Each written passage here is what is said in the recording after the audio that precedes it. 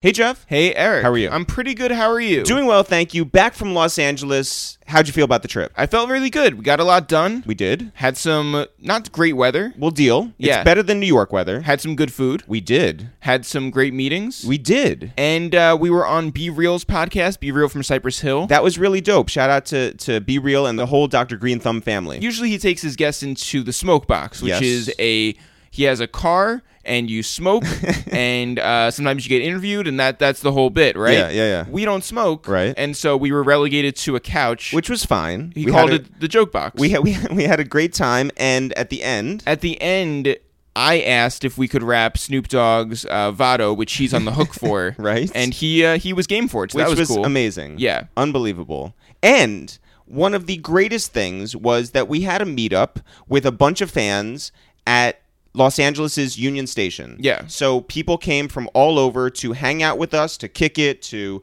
tell stories and joke around and get some inspiration. And our guy Lenz Anderson was there to capture everything on his camera, which was super dope. And one of the dudes who's from San Diego, his name is El Stampo. He is a big-time fan of our Instagram Live and a loyal listener to the podcast, brought a notebook with him. And he said that he uses that to jot down all of his dreams that he wants to turn into realities. And he asked us to leave an inscription there, which was really, really, really awesome. And we were honored to do so.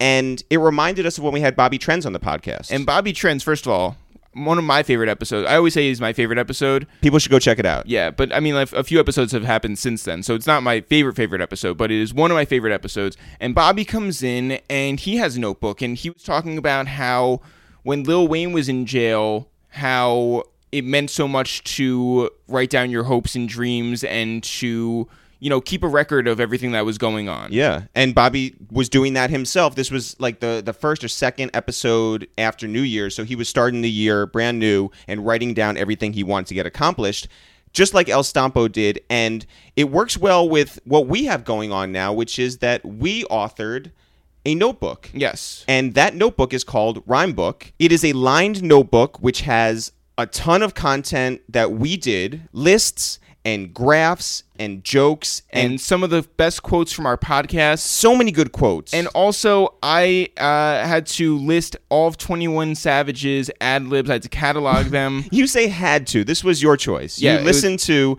21 Savage's album. I listened to his first 21 songs, and I cataloged how many ad-libs he did, and it was like in the thousands. And it created an amazing graph. And so there's a lot of really cool stuff in this notebook, which is, again, a lined notebook so people could jot down their rhymes, their hooks, their verses, their thoughts, their ideas, and their dreams. It's available for pre-order right now on Amazon.com. We are super proud of it. Shout out to Shay Serrano, who suggested us to be the authors for this project in the first place. Shout out to Samantha Weiner, who was our editor on this project. Shout out to Abrams. We were involved in every aspect of this book, including the design, the writing, and the ideas. Shout out to everybody who's going to go to Amazon.com right now and pick one up for themselves, for friends, for family. And you know what? Get one for Shay Serrano, too, because he deserves it. He is turning a lot of his dreams into reality. Rhyme Book available on Amazon.com right now. Also, I want to send a special shout out to our guy, John Sparks, out there in New Jersey, who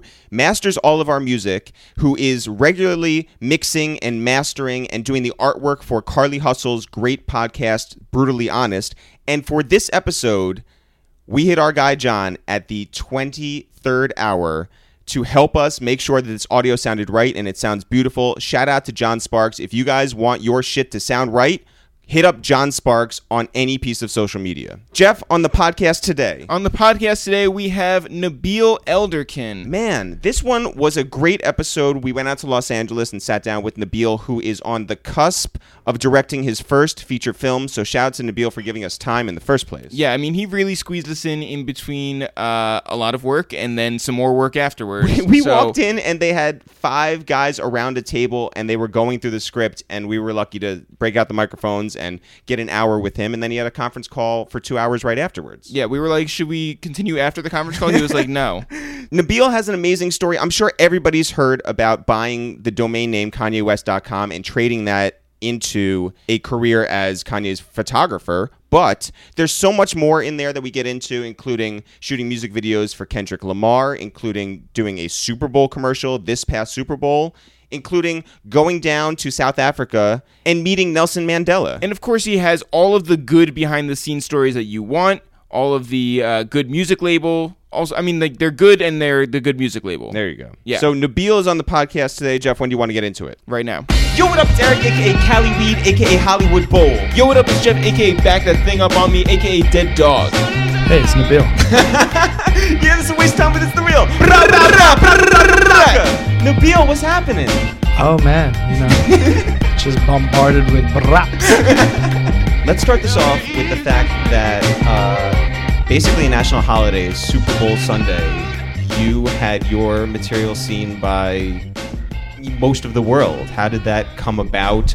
Was it, and for anyone who doesn't know, it's a commercial that you did with Missy and Busta and Peter Dinklage and The Voice of God. The Voice of God. Morgan Yes. Freeman, yeah. So how did that come to be, and did it have anything to do with the fact that you had already had a rapper played by an actor in the Kendrick video with Don Cheadle?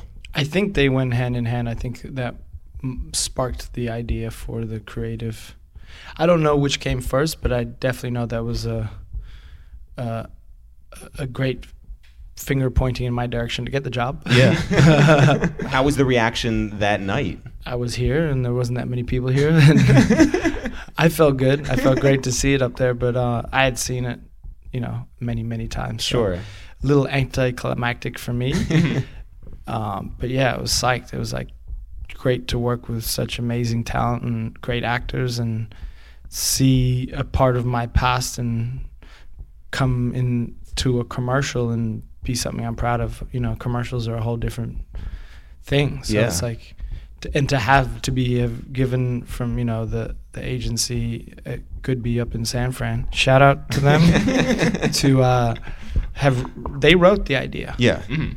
And I read the idea and I was like, holy shit, you guys are this is going to happen?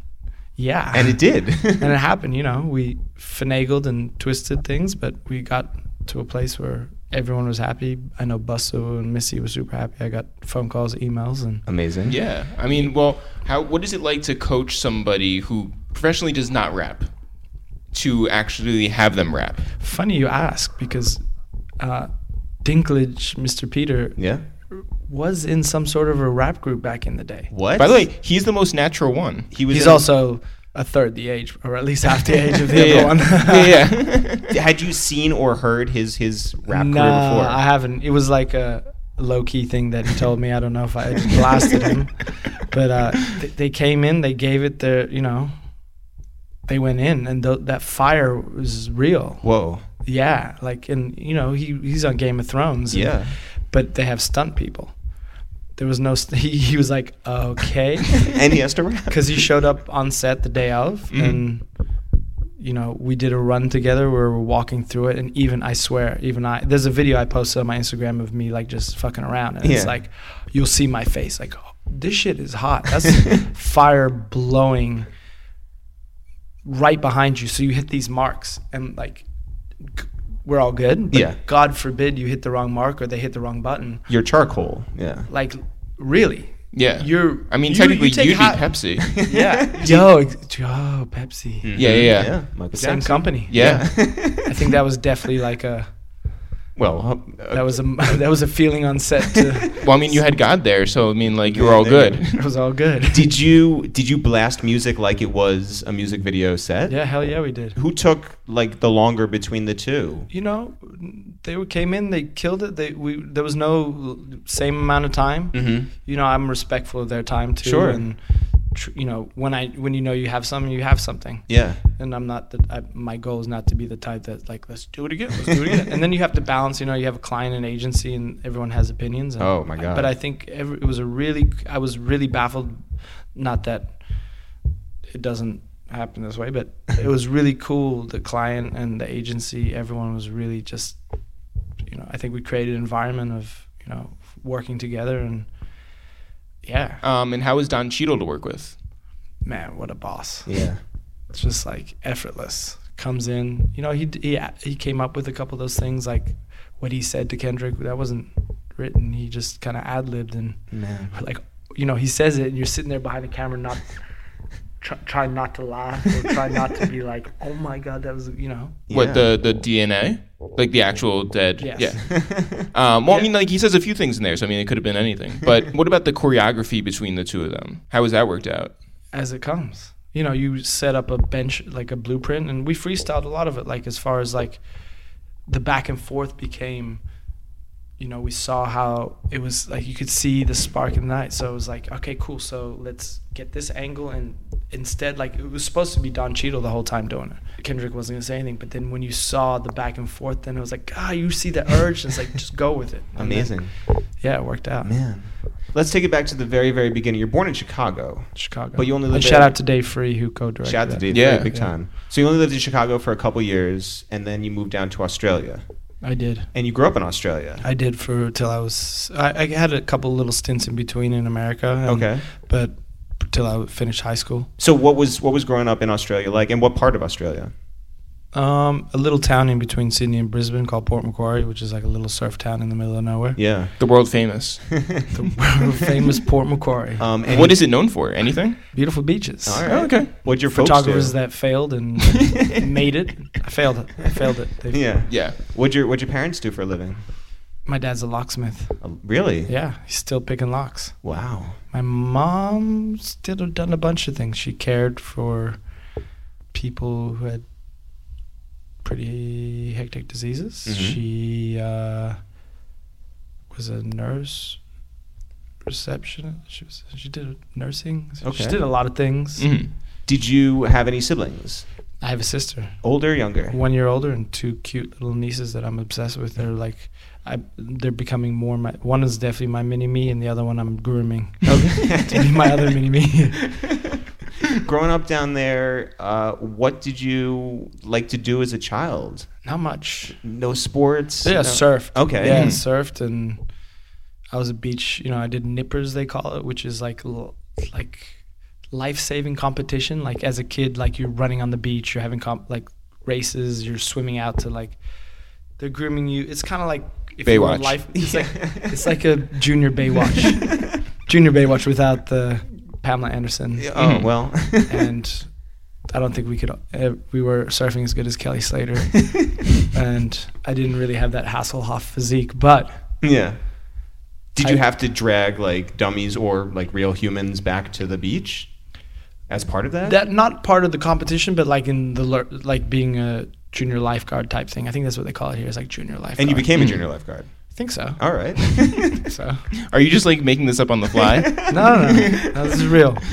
I guarantee you, if I could probably try to nestle my dad to find some photos of me and my little, Speedo. Little Speedo. Yeah. And What time is it back home? Like, It's about, So, Papa. So by the time you got into high school, did you have any idea what you wanted to do in life?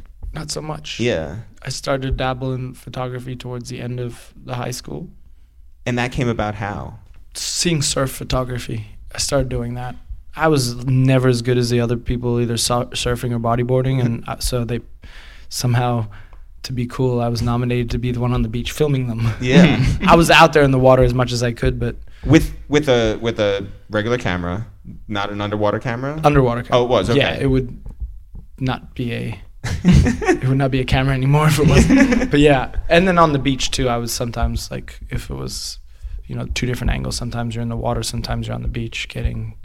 And would you develop the film yourself? No. Okay.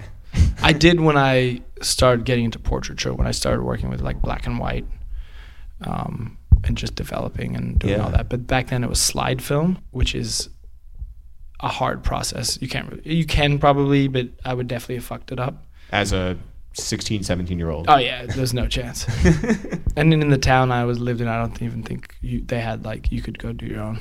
Wow. Maybe in the school, but I didn't really until the last year of school, I didn't really take photography. And then I did, and then I failed. Were you encouraged to take photography? No, I just kind of did it. There was, a class, and I didn't know I was going to get into photography, to be honest. Yeah. I just did it. It just kind of came about. I think everything I've done just kind of see how it goes, see what happens. But so when you do take the photography class, why did your teacher fail you? Like, how bad were you? I don't know if I was that bad. Did he just not like you? She did not. Oh. She definitely didn't. And I was, I gotta find those somehow. I was doing experimentation with like sequences where you take like da da da da da da da and then put them onto one frame, so you'd see do a kickflip and you'd see the whole thing. I used to love. My friends were skaters and we loved Wu-Tang, and so I'd be like trying to impress them, taking like cool skate sequences shots, and then the surf shots I would try it too. I think at one point I shot a picture of my dog, like jumping and bucking, like it looked like, you remember like Never Ending Story, what was it? Yeah. Falcor? Yeah, yeah. It looked like Falcor, and so I was like, yeah, so I photoshopped myself like riding like Falcor, like woo. It was kind of good. It was kind of cool. But your teacher didn't like it. Teacher didn't like, but the whole thing was like, the whole project, that one was experimentation. So it wasn't, I think she probably wanted me to shoot a picture of an apple with like like Ansel Adams or something. Right. Mm-hmm. That wasn't my vibe. But you weren't discouraged by her not taking to what you were. I was a little bummed that my dad was bummed at me that I literally failed my HSC. I think I failed the whole thing because of that one ultimate failure. Oh my God. Maybe it was a combination of some other ones not doing too well. Yeah. And HSC is Like the GED. okay. Mm-hmm. I think in general I didn't really care about school. I couldn't have cared. I think I just realized that I'm not going to be a doctor. Right. Like there's certain things I think school's good, kids. But You talking to your nieces? Yeah. yeah, it just wasn't. I don't know. I still believe that, when people send me emails or DM me like, yo, I want, I'm like, just go do it. Yeah, honestly. Save that money and go, like, put that money towards travel. Traveling, I think, is the greatest school there is. Well, did you know that as a high school senior? Were you traveling? Well, yeah, just from surfing. So, I'd go all around Australia with the surfers and film them and surf, and then started going other places like Hawaii or Indonesia. Yeah. But yeah, just immersing myself in other cultures. And I was like, all right, cool. This is life. But did you think that there was more than, just that one country of yours? Well, yeah. I mean, once I failed the school, my dad sent me back to live with my mom in Chicago. Oh, okay. Yeah. Yeah, this isn't working out. How was that for your whole... It was just a piece of the puzzle that I rolled with, and it was, look, I'm here. No, it worked out. It worked out. But was it culture shock? I had been a few times, and I was born there, and I had visited a few times, so it wasn't it was a little bit culture shock, the high school system, because I went back and I think at some point I went to high school in America for a little while, and to see the way that they treat people, and it doesn't really exist like that in Australia. Like, I think it's more like like there's all different types of sports, and sometimes the football players would hang out, but everyone, it's like Cliquey? There's no it's not cliquey in Australia, but like in America you saw how economical or sport cliquey or cool cliquey, I don't know what it was, and I was doing fine. Yeah. But it was like, it was kind of like, oh God, I get bullying, I get why people go and join fraternities. Yeah. Mm-hmm.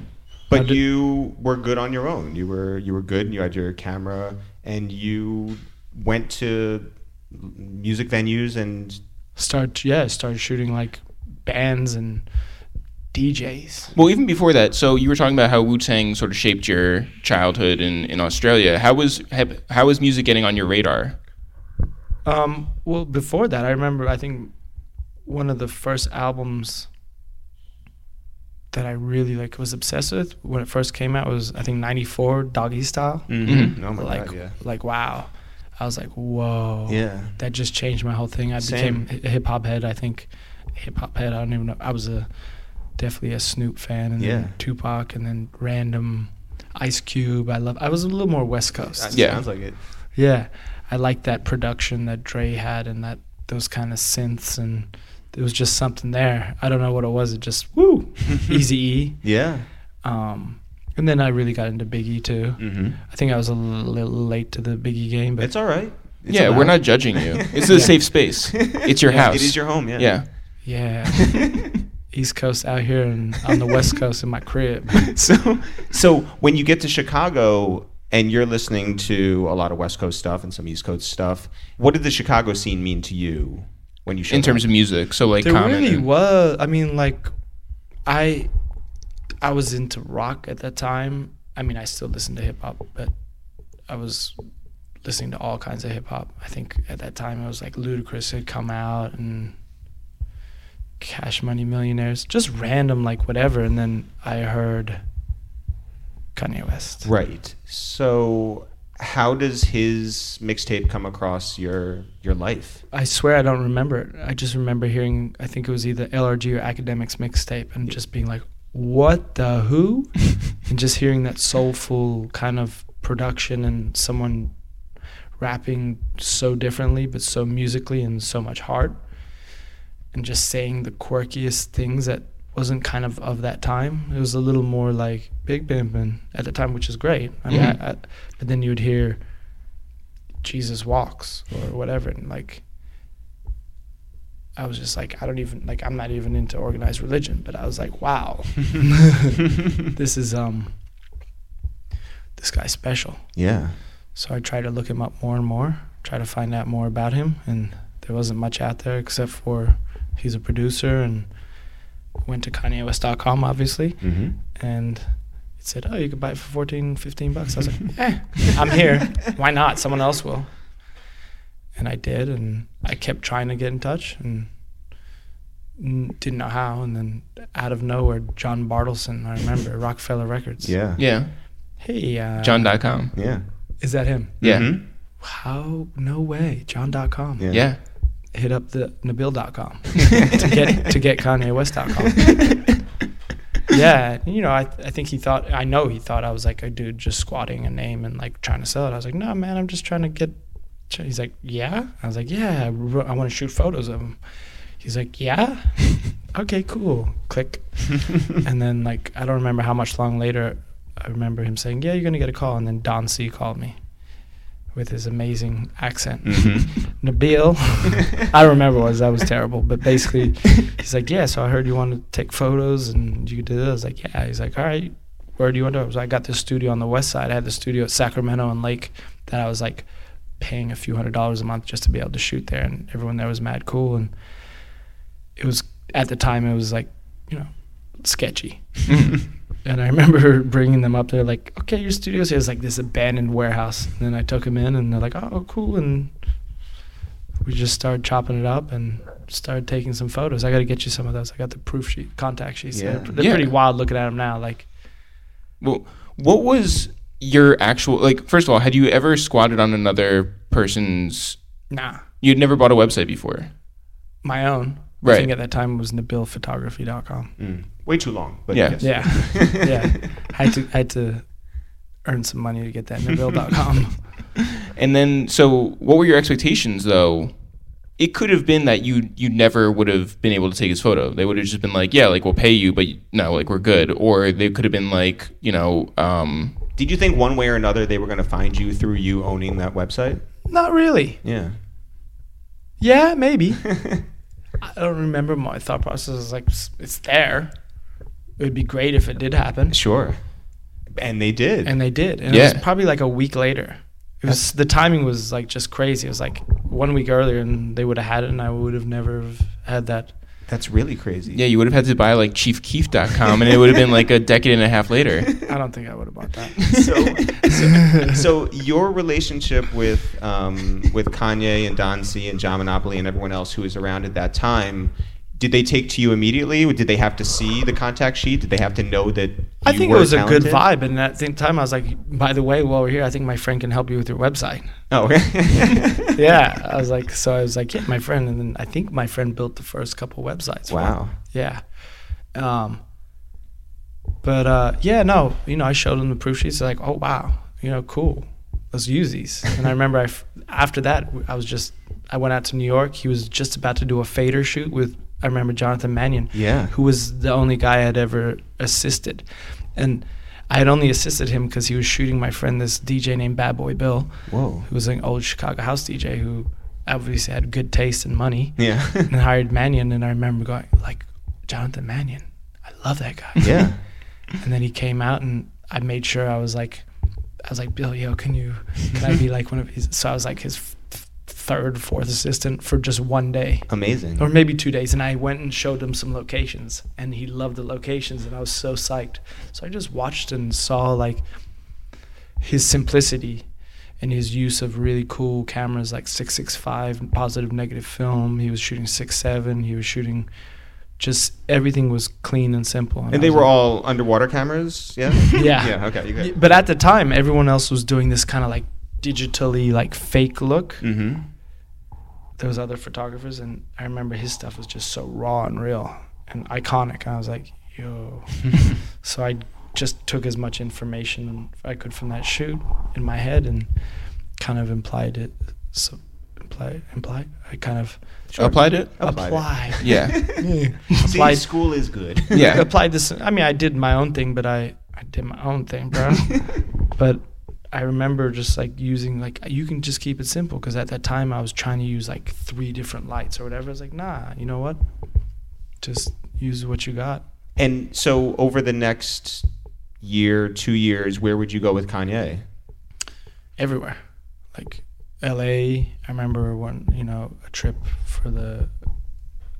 He was on his. Oh wow, funny story. I remember he was going to shoot the Slow Jams video, and it was for Twista's album. It was on like both albums. Both albums, Yeah. right? Yeah. But at that time, he's like, "Yeah, man, get out here." He's like, "You can roll with Twista."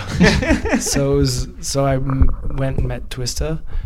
Before that, we shot an earlier version of Slow Jams, and I shot all these cool sequences. It was Cootie and Chike did it. Yeah. And there's a bunch of photo sequences in that video, and I was the one shooting all the focus on the south side. And I look back at these probably a couple years ago, and I was like, whoa, just like him, Ivan had long hair at the time. He was the barber. Yeah. Some of the first shots I did after that, I remember, it was like we went to Ivan's hair spot on the south side too, and shot him getting his hair cut, and then shot him going to shows and going to the mall, driving around. And then we did that shoot, and then another one was then I got on the bus and drove for 2 days with Twista out here. It was an interesting ride. It was cool.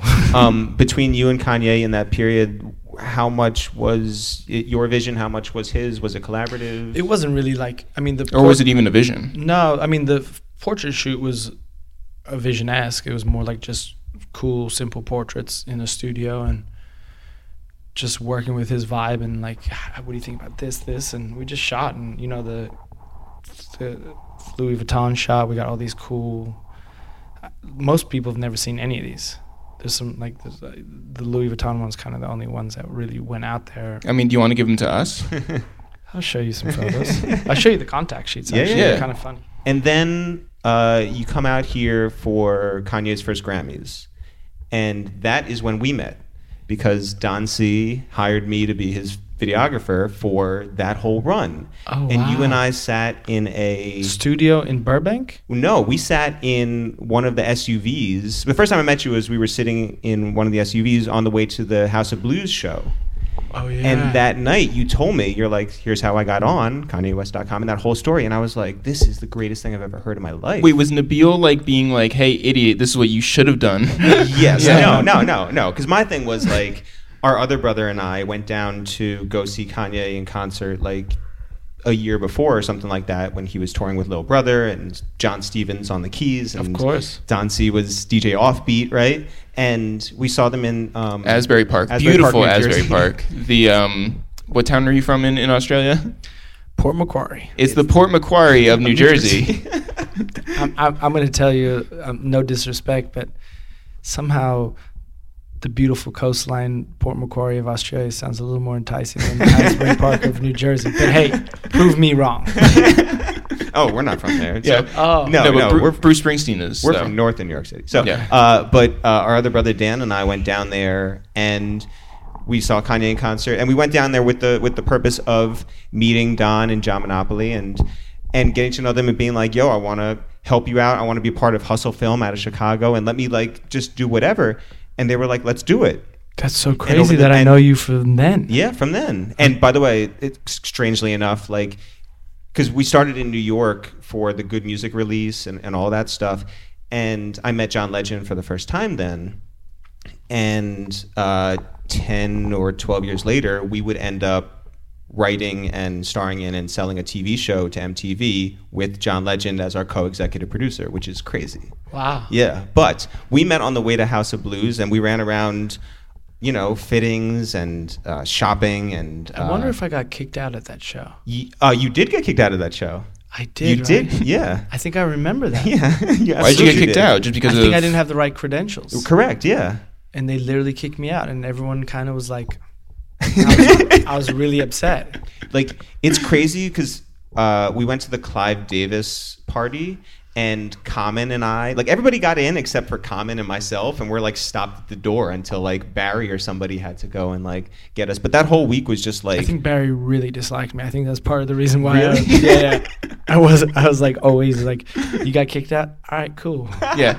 Have fun out there. Yeah. Have a good life. Barry, and for people who don't know, Barry was Kanye's security guard for a long time. Went to Syracuse University where I went, so we had that connection. And we would like stand outside in Kanye's like street up in the hills or whatever and talk football together. Yeah, I didn't have that connection.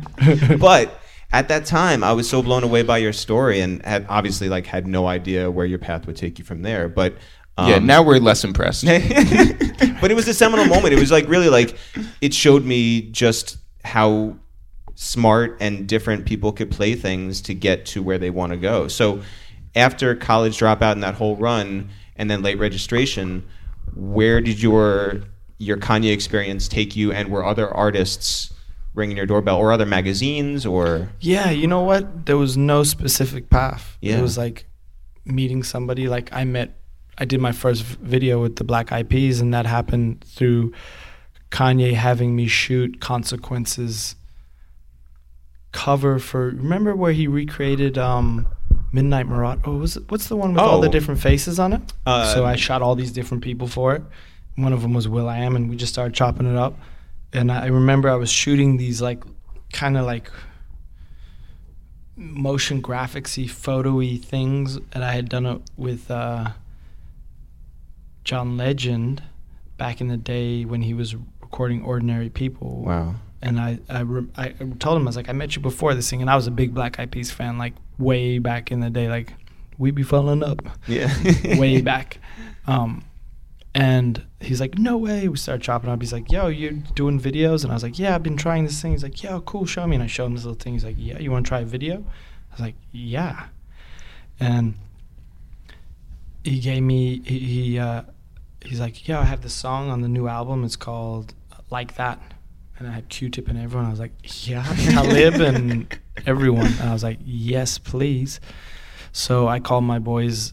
They were called Syndrome at the time. They did like motion graphics, and they wanted to get into videos. I was like, yo, you guys want to do this video of me? I have this thing. And we did that, and that was my first video. And then How'd it go as a first-time video director? it was like super low key, like lower budget for them, and it did well. And Kanye really liked it, and Kanye's like, "You want to try a video?" And first we did the Throw Some D's remix, like we shot that out like where I was living. Was that the one where he had the Louis? No, I don't know. He was like an old. briefcase? He had like a mustache. It was like I don't know. It was like a $5,000. Yeah. And he had like a mustache, and there was it was. I haven't even looked at that in like 10 years at least. And then we ended up doing, Welcome to Heartbreak, Paranoid, Yep. Mercy, Onward. Yeah. Yeah, you did a couple videos with him. You still know Kanye? That guy. Yeah. So, as a music video director, like, who were you taking cues from? Or was there any real thought like that you were... You know what? I know that at that time, music video directors that I really admired their work was like, I really loved Chris Milk, and I loved what he did with Jesus Walks and what he did with Kanye, and he really brought this kind of like soulful elegance to the visuals that him and Kanye collaborated on. And then, obviously I liked Chris Cunningham. I loved his work. Was just so like, what the hell? It was like so cinematic and kind of dark, and those Aphex Twins videos and David Fincher? Not really. I mean, I love his work Mhm. as a movie director, but I didn't really know his stuff as a music video director. I think And so was it basically like word of mouth and people that you would like run into that would get you work, or did you have somebody who would represent you at the time? I didn't really at that time. I was still, but they came pretty quick after that. But I kind of was trying to learn and do things a lot as much as I could by myself. And I put, I had some young producers with me, and we knew how to execute. So, yeah. And then word of mouth, and I've done some bad videos. And Well, what was the first video that you were like, wow, that really impressed even yourself? I think Welcome to Heartbreak was like, wow, okay. Why is that?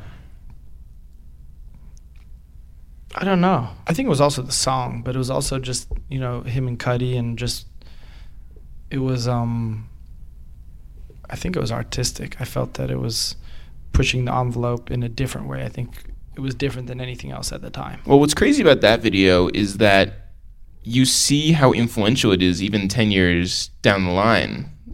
Has it really been 10 years? I think it's 10 years, right? At least 10 years. Yeah. More than 10 years. It came out in 2005? What year is it now? Yeah. 13 years. Where am I? 13 years. It just feels like every day is a year whenever Donald Trump is my God. in charge. But yeah, I mean, like you'll see like all the ASAP guys are now doing stuff that looks like that video. Okay. I know what you're saying. Yeah. Yeah. So Can you talk about the process of actually making it? Yeah. It was like we shot most of it in New York, like last minute. And I think Kanye was so tired. So there's scenes where he's like sitting down, he's got his head down. That's really because he was so tired. Oh, man. And then I was just like, stand up and do this. Because you're telling people, it was about their actions and movements. So they're like in a room not knowing what the heck's happening. I'm like, just throw something at the camera, pretend like Cuddy, throw something. And then, so I knew that because I'd shoot them, then I had a whole day of just shooting elements, like a rock coming through glass at the camera.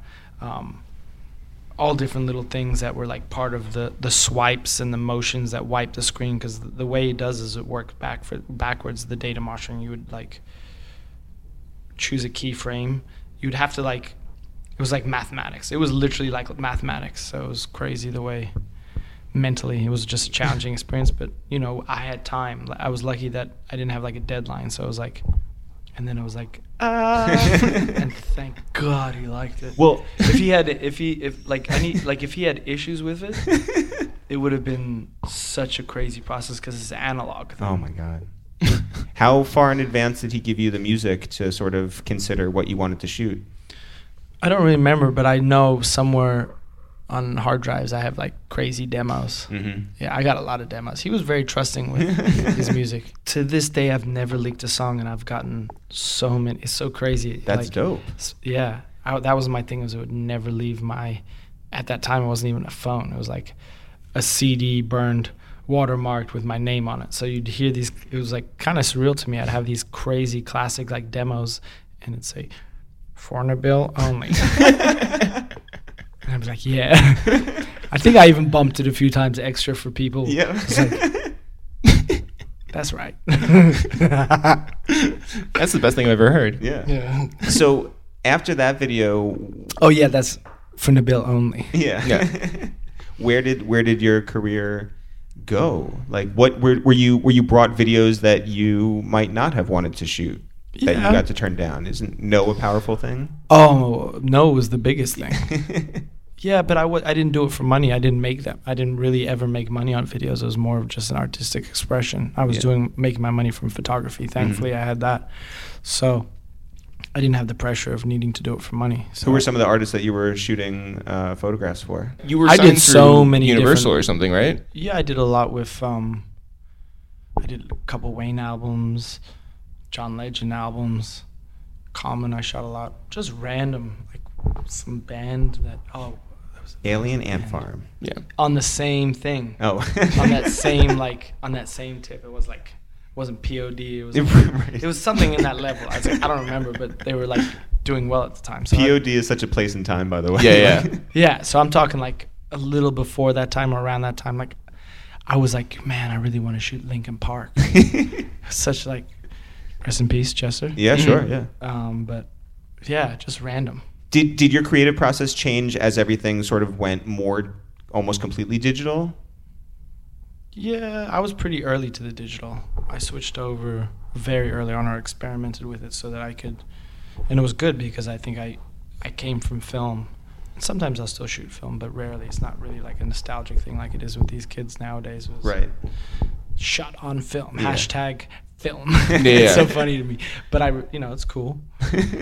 It's like hashtag much easier. I see my photo right now. What did digital allow you to do? Like just shoot more, not feel bad that your Just hard drives were filling up? Just have Don C with my G's.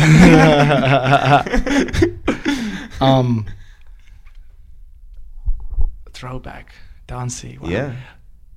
The boss. By the way, that guy's a boss. Don is We want him on the podcast so badly, But and he Don's won't not do gonna it. do it. Yeah. No? No. Don just wants to hang out. He doesn't want to Fair enough. go Yeah. through his life. But honestly, like in terms of like, I don't know about you, but in terms of like my life and people I've dealt with for the last 15 or as many years as it was, like he's one of the greatest, most stand-up, and just Consistent would be the word. he's consistent. Consistent. Yeah. He's just like, that's Don C. He's a wonderful guy. Shout out Yeah. to Don C. Yeah, shout out to Don C. Give us shoes. Yeah, you know what? I don't have. Come on, Yeah. Virgil. Come on, Don. Yeah. Like Yeah, all they do is just give you music. I see all the time on my Instagram feed. Like every second Instagram feed now is like something Virgil. It is. It Bro, is. Yeah. you told me to come to the Mercer. I went to the Mercer. Shoes weren't there, bro. So what did digital do for your process? It's just another All right. just another thing. It's like, Yeah. photo's the photo if you know how to shoot the photo. Like Totally. I was never pointing and shooting. Mm-hmm.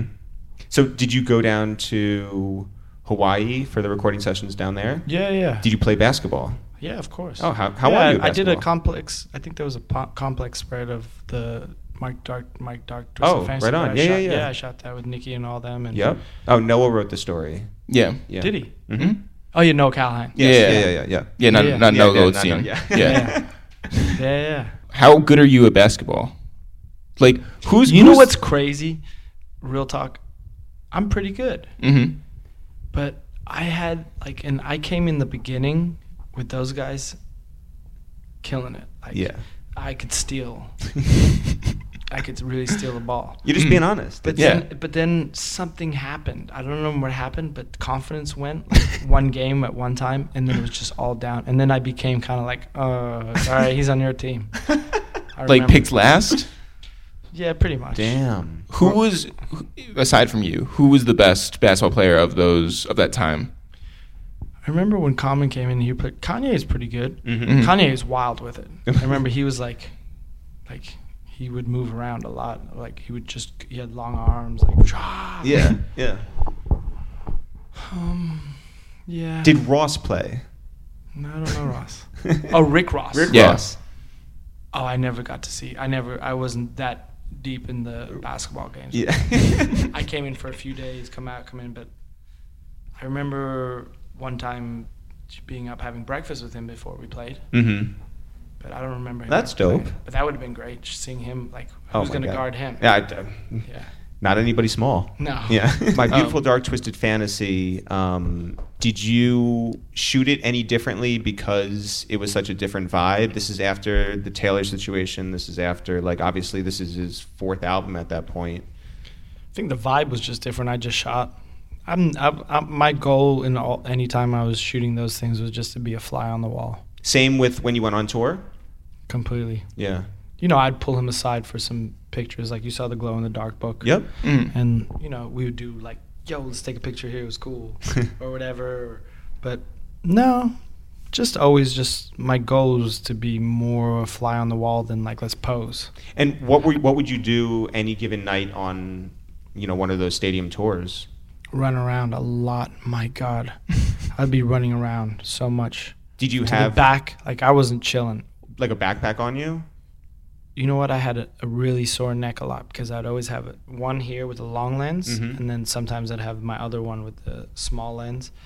And, you know, I'd be running up to the nosebleed for like a certain song. I'd be coming down here for this. I would just try to get as many different things ever. But then I would also wanted to capture as much of the environment. Like, you know, when we're in China and there's like 100 guys standing perfectly straight, not looking, not moving, you know, trying to get that shot, trying to fuck with them a little bit. You know, just trying to really capture. So, you know, a stadium's a stadium, but what's around it and the environment is what people don't see, and see how people get to go. You know, one day you're in Brighton, next minute you're in Paris, and next minute you're in Copenhagen or wherever. And it's like, it's a interesting and blessed experience. So I wanted to try to show, and I always still try to show that, like elements of what touring is really like. Yeah. On the bus or backstage. So, you know, you're living this like crazy. And Kanye, this guy, he's not just a guy who would ever just sit back, and he would be. I remember he'd be in Rihanna's dressing room. He'd be with the stage designer. He'd be everything, every detail. He was so controlled and, you know, collaborative on, which is like, you know, it was great to see that, because that kind of inspired me to how I work with people. And you know, you're living this very like crazy rock star life where you're flying all around with Kanye and the rest of good music at that point. At what point do you go to Uganda? And what was the thinking behind that? It was actually before that I went to the Congo. I had met a woman named Claire Oxley who worked for Oxfam, and she was doing advocation, kind of like ambassador to working with musicians to try to help the world, help spread the word. And I remember one time I met her in LA. They're like, "Yeah, you should meet Claire." You know, I met her and she's like, "Yeah, well, if you're in Africa, hit me up." I said I'd love to come shoot some stuff, and you know, I think it's one of those things that in passing it sounds like, yeah, and she's probably thinking like, yeah, okay, sure, I'm sure it'll happen. And then I happened to go right after that to South Africa with the Black Eyed Peas. I had left tour with Kanye for a little bit to go do this. It was, I think, during the Glow in the Dark tour, and I had gone to South Africa for a little bit with them and to shoot something. And while I was there, at the end of it, I remember, you know, that was the first time I ever got to go to Africa, and you know, got to meet Nelson Mandela and all these amazing experiences, and then go from there. And I was like on my way back, and I was like, I'm gonna hit her up. And I hit her up. She's like, well, great, we can get you a flight to Rwanda, and we can drive you over to the Congo. There's a civil war that's been going on, and it's kind of erupting, and we can get you in and show you around, and you can take photos. And that happened. Well, and it was like crazy, amazing, life-changing experience that I remember being in Brighton. That's funny that I said Brighton, is because I remember it was like, I remember coming with all these printouts of the shots that I had shot in the Congo, and I was backstage looking at them. And I remember everybody going, and I was just like, you know, trying to, because I was putting together a little photo exhibit at the UN that I was doing. That. Yeah. Well, what kind of story are you looking to tell? I had no clue. It was just show what's going on and bring awareness to the situation. And it was a just mind-boggling situation. So when you're in the middle of that and you're shooting, and obviously nothing is set up, this is just natural light, how do you balance the idea that this is like real life and the fact that you are on some level, you know, coming to it with an artistic eye for what's going on? Yeah, I use it in the way I would capture the people, but my goal, I think, was less to use my positioning and knowing how to capture people and really try to interact with them so that I'm not setting something up. And I want to, you know, you don't want to manipulate this, or you want to show it in it as it is, but you also you don't want to. Yeah, I don't know. It's like a delicate balance, because, you know, in a lot of these images, I'm not just trying to show these images for no reason, right, and put them on a wall, right. But I really wanted people to see them. What was the language barrier like? They didn't understand anything I said, but you don't have to speak with words. You can speak with intent, and they know, So it was just kind of like opening yourself up to them. And I mean, you're literally talking about like IDP camps, and there's a photo that I took that, there's a lot of photos that have stories, but like, you have a technical, which is a car that has a submachine gun on the back of it, and there's 10 Congolese with their big glasses, and they're looking at you, and I can show you the photo. It's like, I remember taking that photo, and then the ride stopping, and the guy getting off and coming over to me. And when you see this photo, you'll know what I mean. He's looking at me, and he comes over and he goes, taps my camera. I'm like, I thought he wanted my camera. He's like, he knew that it was like a digital camera. He's like, so I showed him the photo. He's like, and he just smiled and goes, ah. And then he posed for a couple shots, got back on his thing, and was probably on his way out into the. Yeah.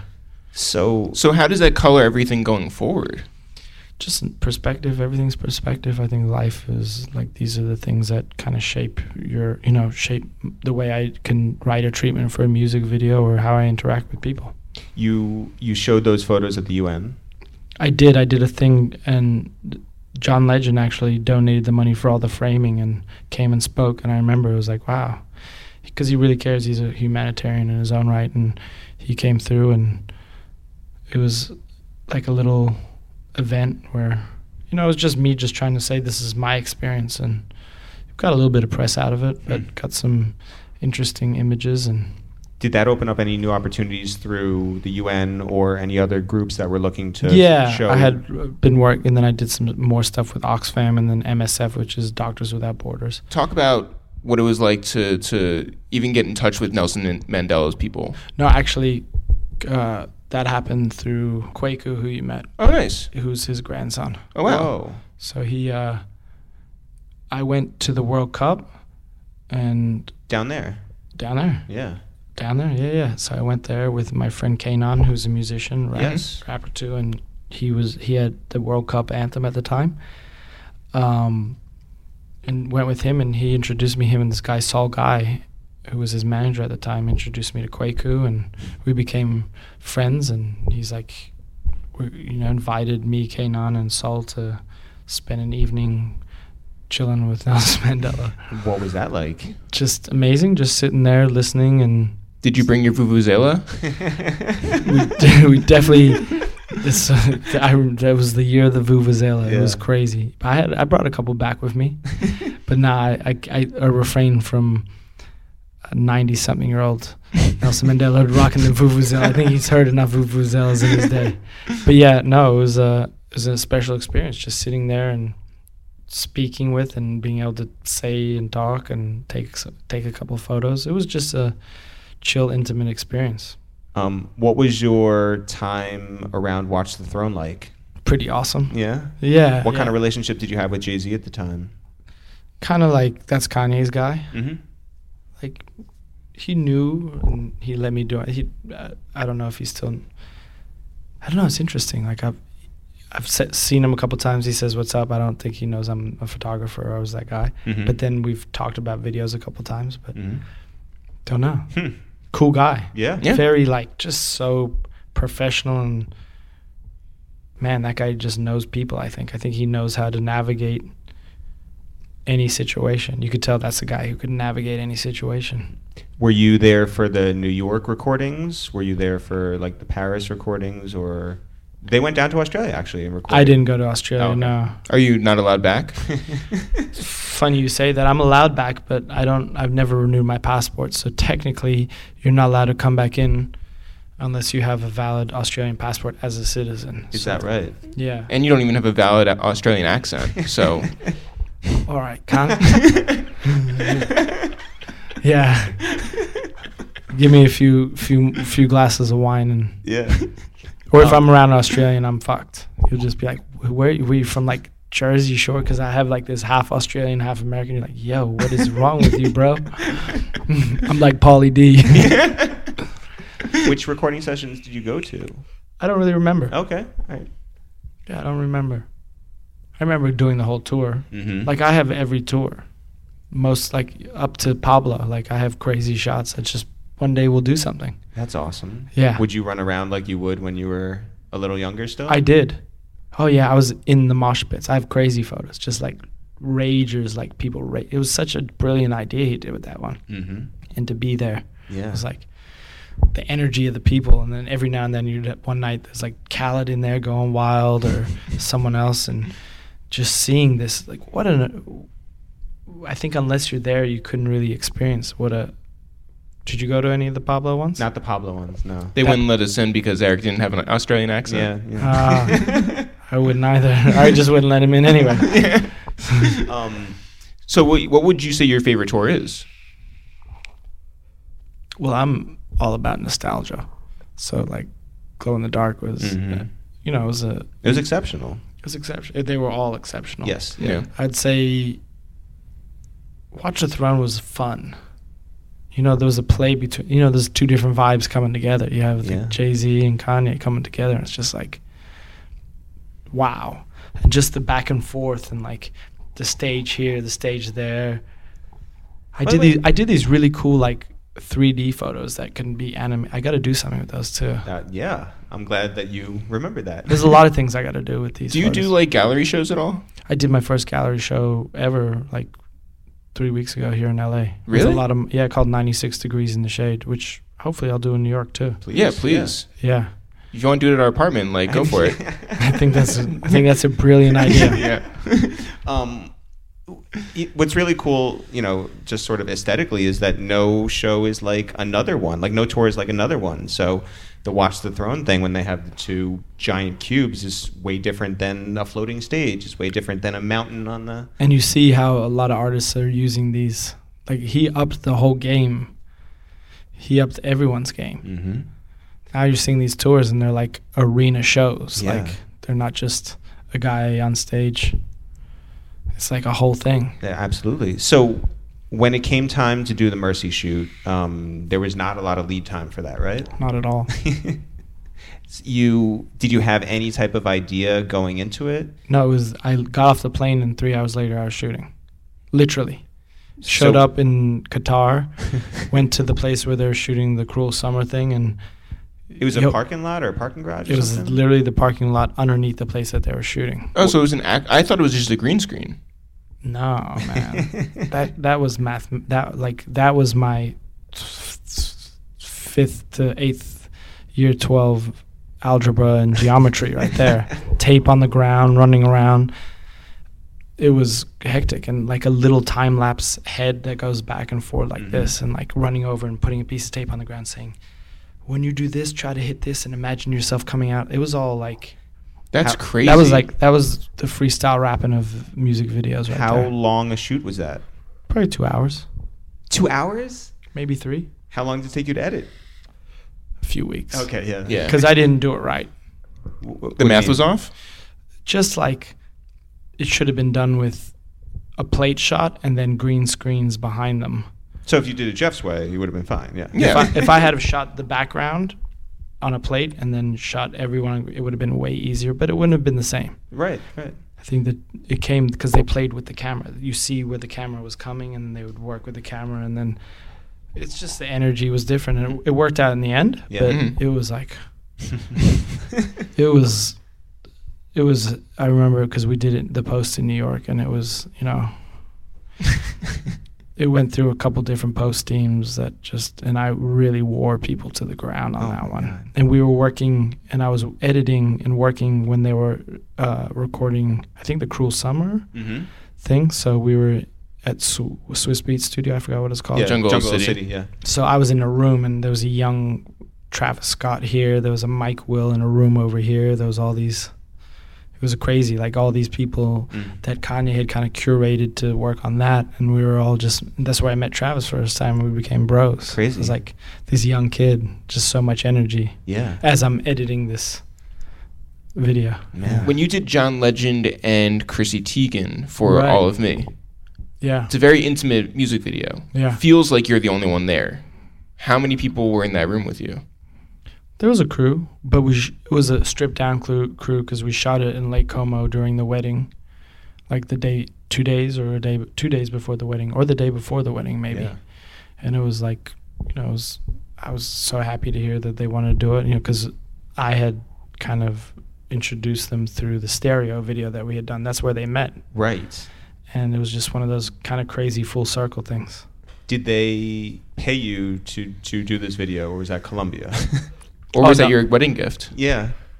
I think it was a combo between Columbia and a wedding gift. Okay.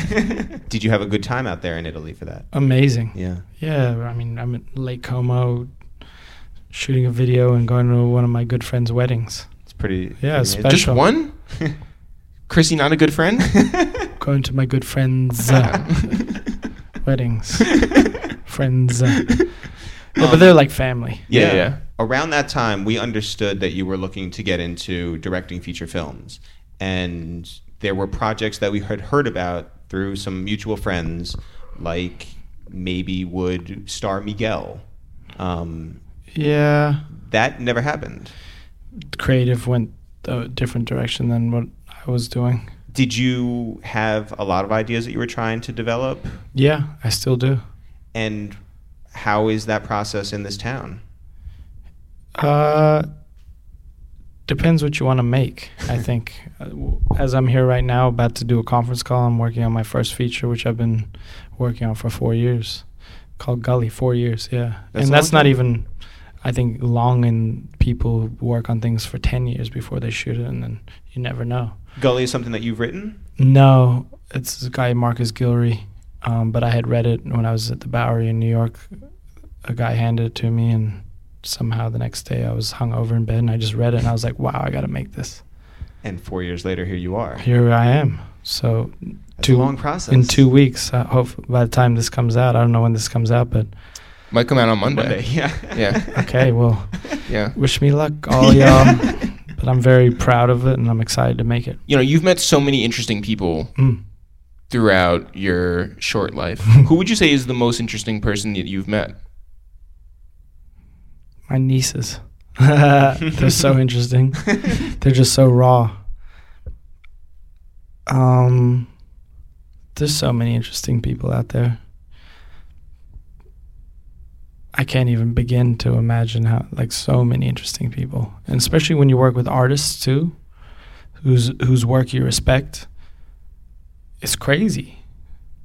It's like I've been given the chance to take people's music that I like, and then be given the task of creating a visual to hopefully not take away from it, and hopefully either complement or elevate in some way visually.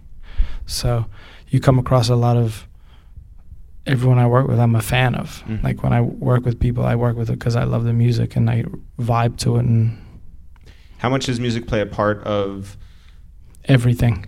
Even when you're not shooting a person who is a musician? I mean, music is everything, I think, to me. It's a vibe. Mm-hmm. So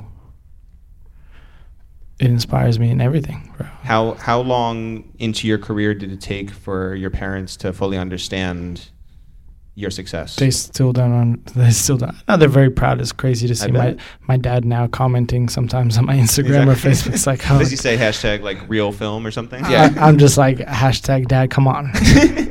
Really? He says hashtag 35 millimeter. Yeah. No, he doesn't even know what that is. No, he probably does. But he's, they're both proud of me. There was some rough years where I'm going to all these crazy places, and I don't really talk too much about where, I just do it.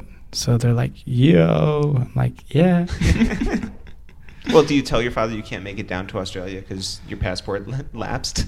Yeah, he actually found out when I asked him for my birth certificate, and he's like, I don't know.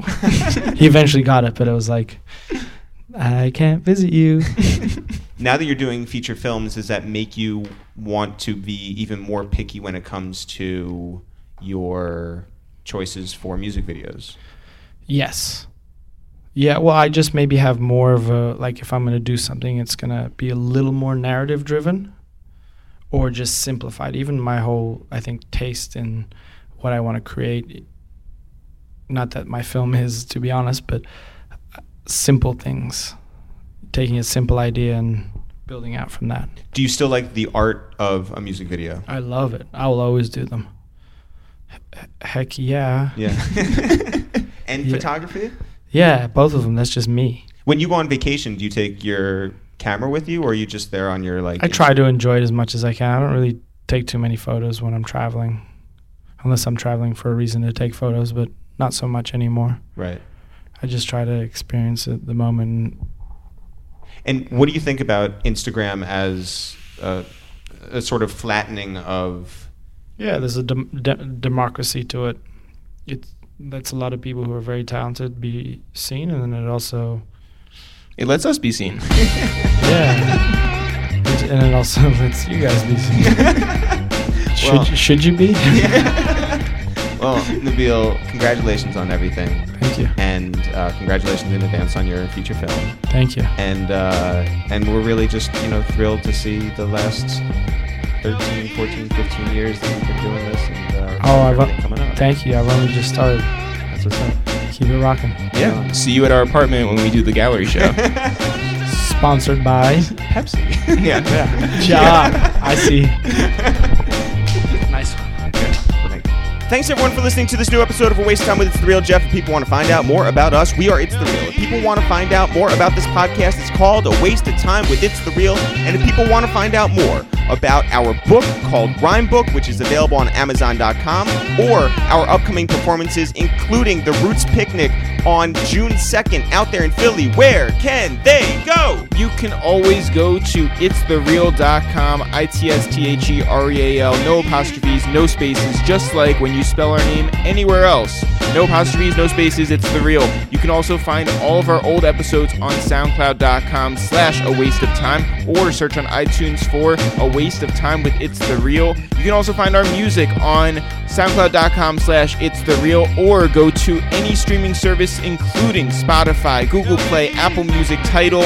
It is there. It is everywhere. You can always find all of our music on YouTube as well. If you're looking for us on social media, we are on Twitter at It's The Real, Facebook at It's The Real, Instagram at It's The Real. We are also on Snapchat at It's The Real, and on Twitch at It's The Real, It's The Real. Jeff, this podcast is not going anywhere, and that hurts our feelings. But if people out there want to keep growing this podcast and keep it on the upward swing, what can they do? They can tell a friend. And that friend can tell another friend, and that friend can tell yet another friend, and we know it starts with us. Who, Jeff, would you like to tell? I want to tell the guys behind Bodega Box Office, which is a podcast where they watch rapper-involved movies, right, and then talk about it. So I want to shout out Anthony and Ryan over there. We watched Paper Soldiers with them for the first time, had never seen it before. Great movie, but even better conversation. Looking forward to that podcast coming out. Again, that's Bodega Box Office, the podcast.